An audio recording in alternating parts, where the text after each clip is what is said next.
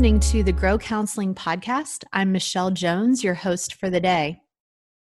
Recently, I was able to sit down with Dr. Wendy Dickinson, and I asked her several questions about stress, what it is, how we deal with it, how it affects our bodies, and got some really great information that I wanted to share with you. So I hope you will tune in and listen to our interview. Without further ado, here it is.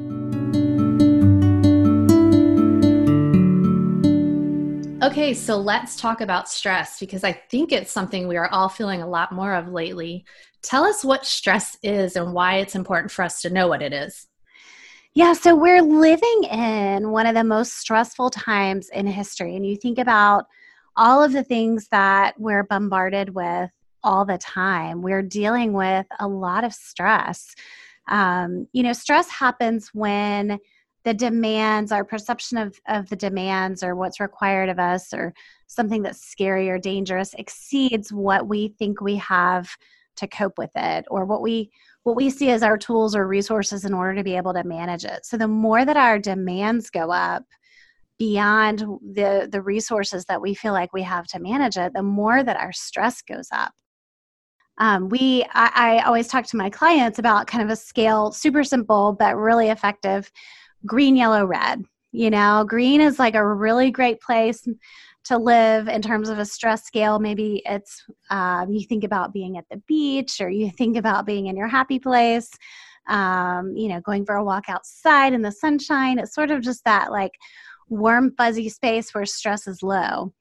If you think about yellow, it's obviously an increase from green, and then red is kind of this danger zone that we live in. So we know that over time, if you live in yellow and red, it takes a toll on a lot of things, but the stress just continues to build up. And I would say most Americans live in like high yellow or orange most of the time. And so it doesn't take a lot to push us into red. Maybe there's a job change, or it could be something positive, like somebody gets pregnant, or you decide to move somewhere, but it adds an extra layer of stress, which pushes us into the red zone. Something that I always think is interesting is that green, yellow, and red looks different for everybody because a move for someone might be really exciting and it's their happy spot, and a move for someone else may be traumatic and they don't want to do it. And so it's just like, it doesn't seem like it's something that you can, a one size fits all type of thing for how to be a green, yellow, or red for everybody. Yeah, I think that's totally true. One of the things that's important to understand, and we can circle back to that perception piece because I think that's part of what you're talking about is kind of how do we assess for stress. But one of the things that is important to understand is like stress does have a major impact in our bodies, in our lives, in our world. And over time, if we stay in stress becomes crisis. And then if we stay in crisis mode, that eventually becomes a traumatic experience. So I think we kind of all walk around with this idea of like, oh, this badge of honor, how are you doing? Oh, I'm so stressed out. It's kind of everybody's like first response is like stress out, part of my life. I can't do anything about it.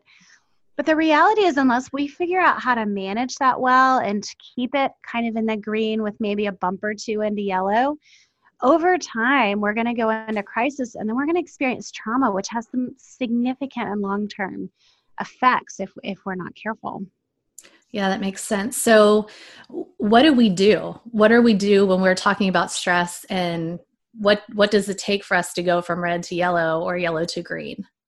So I think this is where it's super important to accurately assess what the stressor is, because like you said earlier, it's not the same thing. I'm kind of a little bit of a weirdo in that I like to move because there's a piece of me that's like, great, I get to go through my stuff. I get to get everything organized. I'm going to, kind of there's a lot of hope in like a new thing. But moving for other people is an extremely stressful experience. And so what might push me into yellow, because there are a lot of pieces or moving parts or things to figure out, might push somebody like to the very top of red because it feels out of control. It feels different. And so it's interesting to look at something that's a similar event in people's life but they respond to it really differently. And what we know from research is that largely that's based on how they perceive the event. Do they perceive it to be a really significant stressor, something really big that's really outside of their ability to manage? Or do they perceive it as something that they can manage and it's going to take a little more effort, but it's not that far exceeding their coping resources? So it's really important to be accurate when we're assessing what the stressor is. One of the things that I find so fascinating is that your brain actually doesn't know the difference between what's real and what's imagined. So it's one of the reasons that, like, if you're having a dream at night, you wake up, you've been dreaming that somebody's chasing you, and you wake up and like the covers are all a wreck and you're sweaty and you're, breathing hard. It's because your brain is actually responding biochemically the same way as if somebody was actually chasing you in real life. So when you think about the application to that, if you are telling yourself, your brain is constantly perceiving that you're stressed out, that there's kind of this invisible monster chasing you, it's going to keep releasing all of these stress hormones, preparing your body to run away. It's going to keep your body in this state of stress, even if you're looking around going, yeah, there's no monster here. Your body's still kind of responding that same way. So that's why it's really important to not just kind of be on autopilot and, kind of just roll with the flow and sort of try to push it out of your mind, but to really go, okay, how am I perceiving this? How am I assessing this stressor that feels like there's this monster that's chasing me? Yeah, that's a great story, because I can't think of how many times I will wake up from a dream, either in the middle of the night or just in the morning, and I'm like, did I just divorce my husband? I mean, I can't tell you how many times we'll have a conversation where we're just like, I had a really bad dream last night. Really it does. True. It's so crazy. And it's just like, especially in the middle of the night when it feels like everything is just more scary and important, and you can just lay there and like, what's happening? Well, and I think that's a really good point, because a lot of times when we wake up and we start accurately assessing things, we realize that we are okay. And that's true of stress too. I always tell my clients, if you look around in almost every moment, you take a breath and you ask yourself, am I safe? Am I okay right now in this moment? Usually the answer is yes. Now, that's not to minimize anything that could be scary or potentially difficult or, whatever in the future, but that's all in the future. Right now in this moment, almost all the time we can say yes, or we can look for reasons that we're going to be okay. And so I think that shift is super important, so that we're focused on, hey, what's really true here? Not what I feel like I had in my dream, or, what I'm afraid of, or what might happen in the future, but like what's true right now in this moment. Okay, so why does our body respond that way to stress? So the reality is that we are hardwired for survival. And if our body has to err on the side of preparing us for a battle, or to run away from a tiger, or to fight an invisible monster, it's going to err on the side of being prepared versus not being prepared and maybe getting taken advantage of. So that's a good thing, because we want to survive. And on a very, I always call it like this lizard brain level, our primal level of our brain, we're hardwired for survival. So when we perceive a threat, our body's going to mobilize, the sympathetic nervous system's going to take over.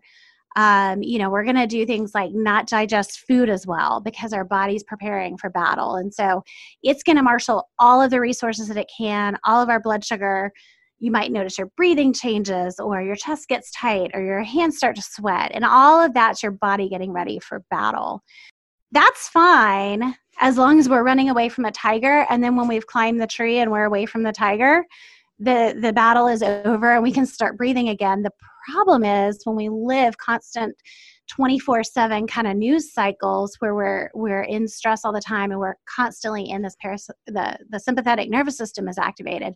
It actually takes a long-term toll on our body. So what we need to do is we have to figure out, how do we disengage the sympathetic nervous system that prepared us for battle and engage the parasympathetic nervous system, which is the part that helps us recover from battle so that we're not constantly in this fight or flight mode. Yeah, that's good. So thinking through all that, what are the practical things that we can do to get to that point or to engage that, when we're in a moment of thinking through what our finances are going to look like, during this time, or what the future is going to look like for our children? What are some things that we need to be thinking through? It's a great question. When you think about what you've seen on the Nature Channel or Nat Geo or whatever, and there's this animal chase, and then it's over, what you see are all the animals kind of lounging around, laying on the ground, cleaning themselves, sitting in the sun. So they've engaged in the battle, but then they take intentional time to stop and recover and regroup. And really what that's doing is it's discharging stress, it's engaging the parasympathetic nervous system. On a human level, I would say, first of all, it's really, really important that we not be on autopilot and kind of just continuing to engage in all this stress, like moving from one stressful thing to another. Again, paying attention to even positive things can be stressful. So what we tend to think of is like you mentioned, like the financial issues or, not knowing about what the job market's going to look like. But it can also be moving from one, having a baby, moving to a new town, taking a new job, all of those things, the stress really starts to pile up. So what I always recommend to people is a principle that we talk about in terms of being grounded. And if you think about being grounded, your feet are on the ground and your head's kind of looking around. So you're taken in from the kind of outside area, what's really happening here. And it's like we were talking about earlier with assessing what's true and what's really going on. Instead of looking at what's outside of your control or what might happen, to look around and assess, okay, what can I do about any of these things? Or what do I need to let go of? So being really intentional to focus on what resources do we have. We could either decrease the stress in our lives, or we can increase our perception of the coping resources that we have to manage that stress. So one way to do that is to look around and see who's the support for me. Do you have a community? Do you have a support system? Do you have people that care about you, that cause you to feel like there's more life in your world? Think about the ways that you make yourself feel okay. What are those stress relieving activities? Going for a long walk, sitting in the sunshine, taking a bath, lighting a candle. They don't have to be monumental things. They can sometimes just be these little acts throughout the day. One of the things that I know I'm really sensitive to is lighting. So if I change the lighting in a room, if it's really dark and gloomy, and I turn on the lamps or open the shades, like that makes a huge difference for me. In the same way that if it's super, super bright, that kind of grates on my nerves. And so it increases my stress level. So for me, just changing something in the environment helps, but you have to really be aware of what those things are so that you can make the adjustments. So staying positive, but focusing on what's going on right now and getting through this moment right now, instead of focusing on something that might be a week in the future, a month in the future, a year in the future. If you make good decisions right now, that's going to lead you into good decisions in the future. And when you're grounded, you're a lot better at problem solving and seeing things for what they are and being creative about how you're going to get to a good place. When we're stressed out, it becomes really hard to do that. I've gotten better about sometimes just pausing and taking a deep breath and going, okay, what is happening right now? What can I have some sort of control over? And if I cannot, can I go take a bath and deal with it that way? Exactly. Take a break. I mean, you're really talking about just taking a break, which is a great stress relieving strategy. If things start to feel like they're in high yellow or headed towards red, take a 5-minute break. Most things aren't going to fall apart in 5 minutes. And then you're going to come back a little bit clearer, a little bit more ready to deal with it, a little bit better at problem solving. It's just going to make you a little sharper.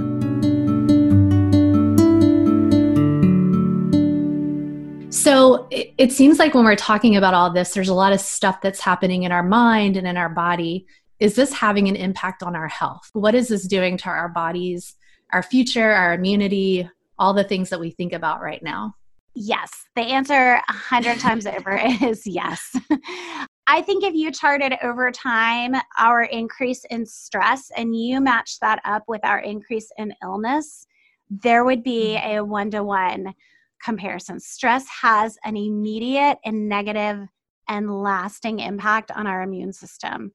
And, we've seen over the years a rise in autoimmune issues and, infections and all kinds of things that I think when times were simpler and we didn't have a million things bombarding us in technology and to-do list and emails and text and notifications and all the things that cause my blood pressure to rise right now, I'm describing them. We throw back to my grandparents' generation where, my grandfather would get up and then he would go, and he was a farmer, so he'd plow the fields and, play with the dirt and, pick things and then come in and have lunch and then take a nap and then he'd go back out again in the afternoon. And I really think that it allowed our bodies to be able to rest and recover in a way that we don't get a break from now. And what we're seeing is that even the American Medical Association has classified stress as a contributor to more than 75%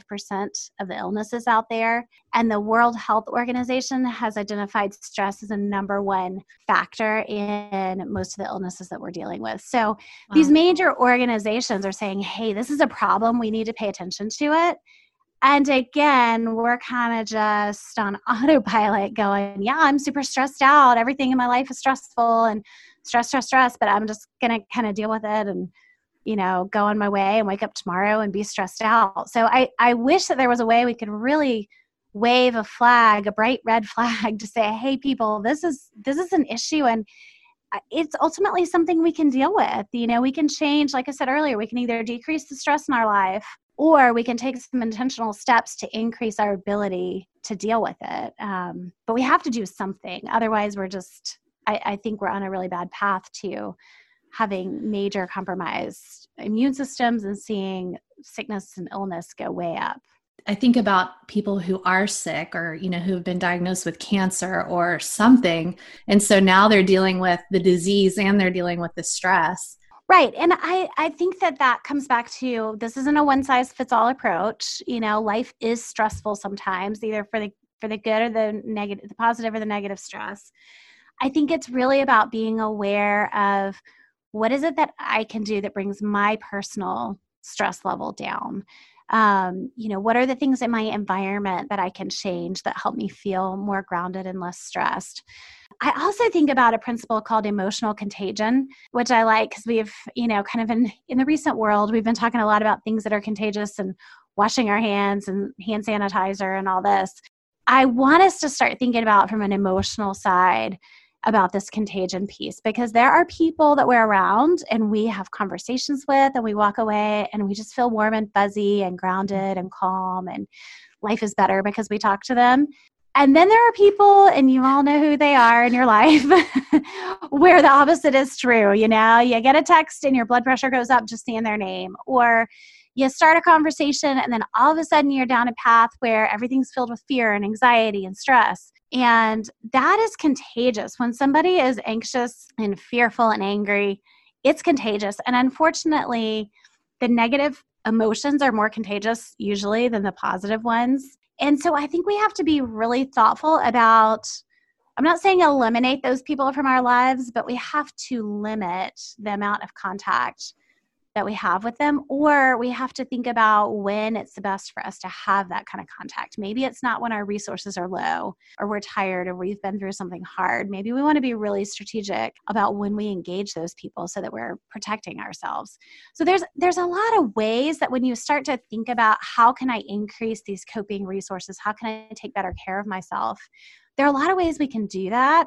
I think one of the things that gets in the way is that people sometimes feel selfish or like they don't deserve it, especially parents, maybe even moms. And I think we need to just start building each other up around that and going, hey, gosh, you're talking about stress a lot. Like, what can I do to help you bring that down some? Like, what do you need? How can I help you with that? I'd love to see the conversation shift so that we're talking more about how we help each other manage stress than just sort of this identification that we all have so much of it that we're overwhelmed. Thank you so much for tuning in to my interview with Dr. Dickinson. It was a real pleasure sitting down talking with her, and we're excited to keep sharing this type of information with you to put resources out that can help you thrive in a time of uncertainty. You can find us at growcounseling.com/resources, or just go straight to growcounseling.com and we'll point you in the right direction.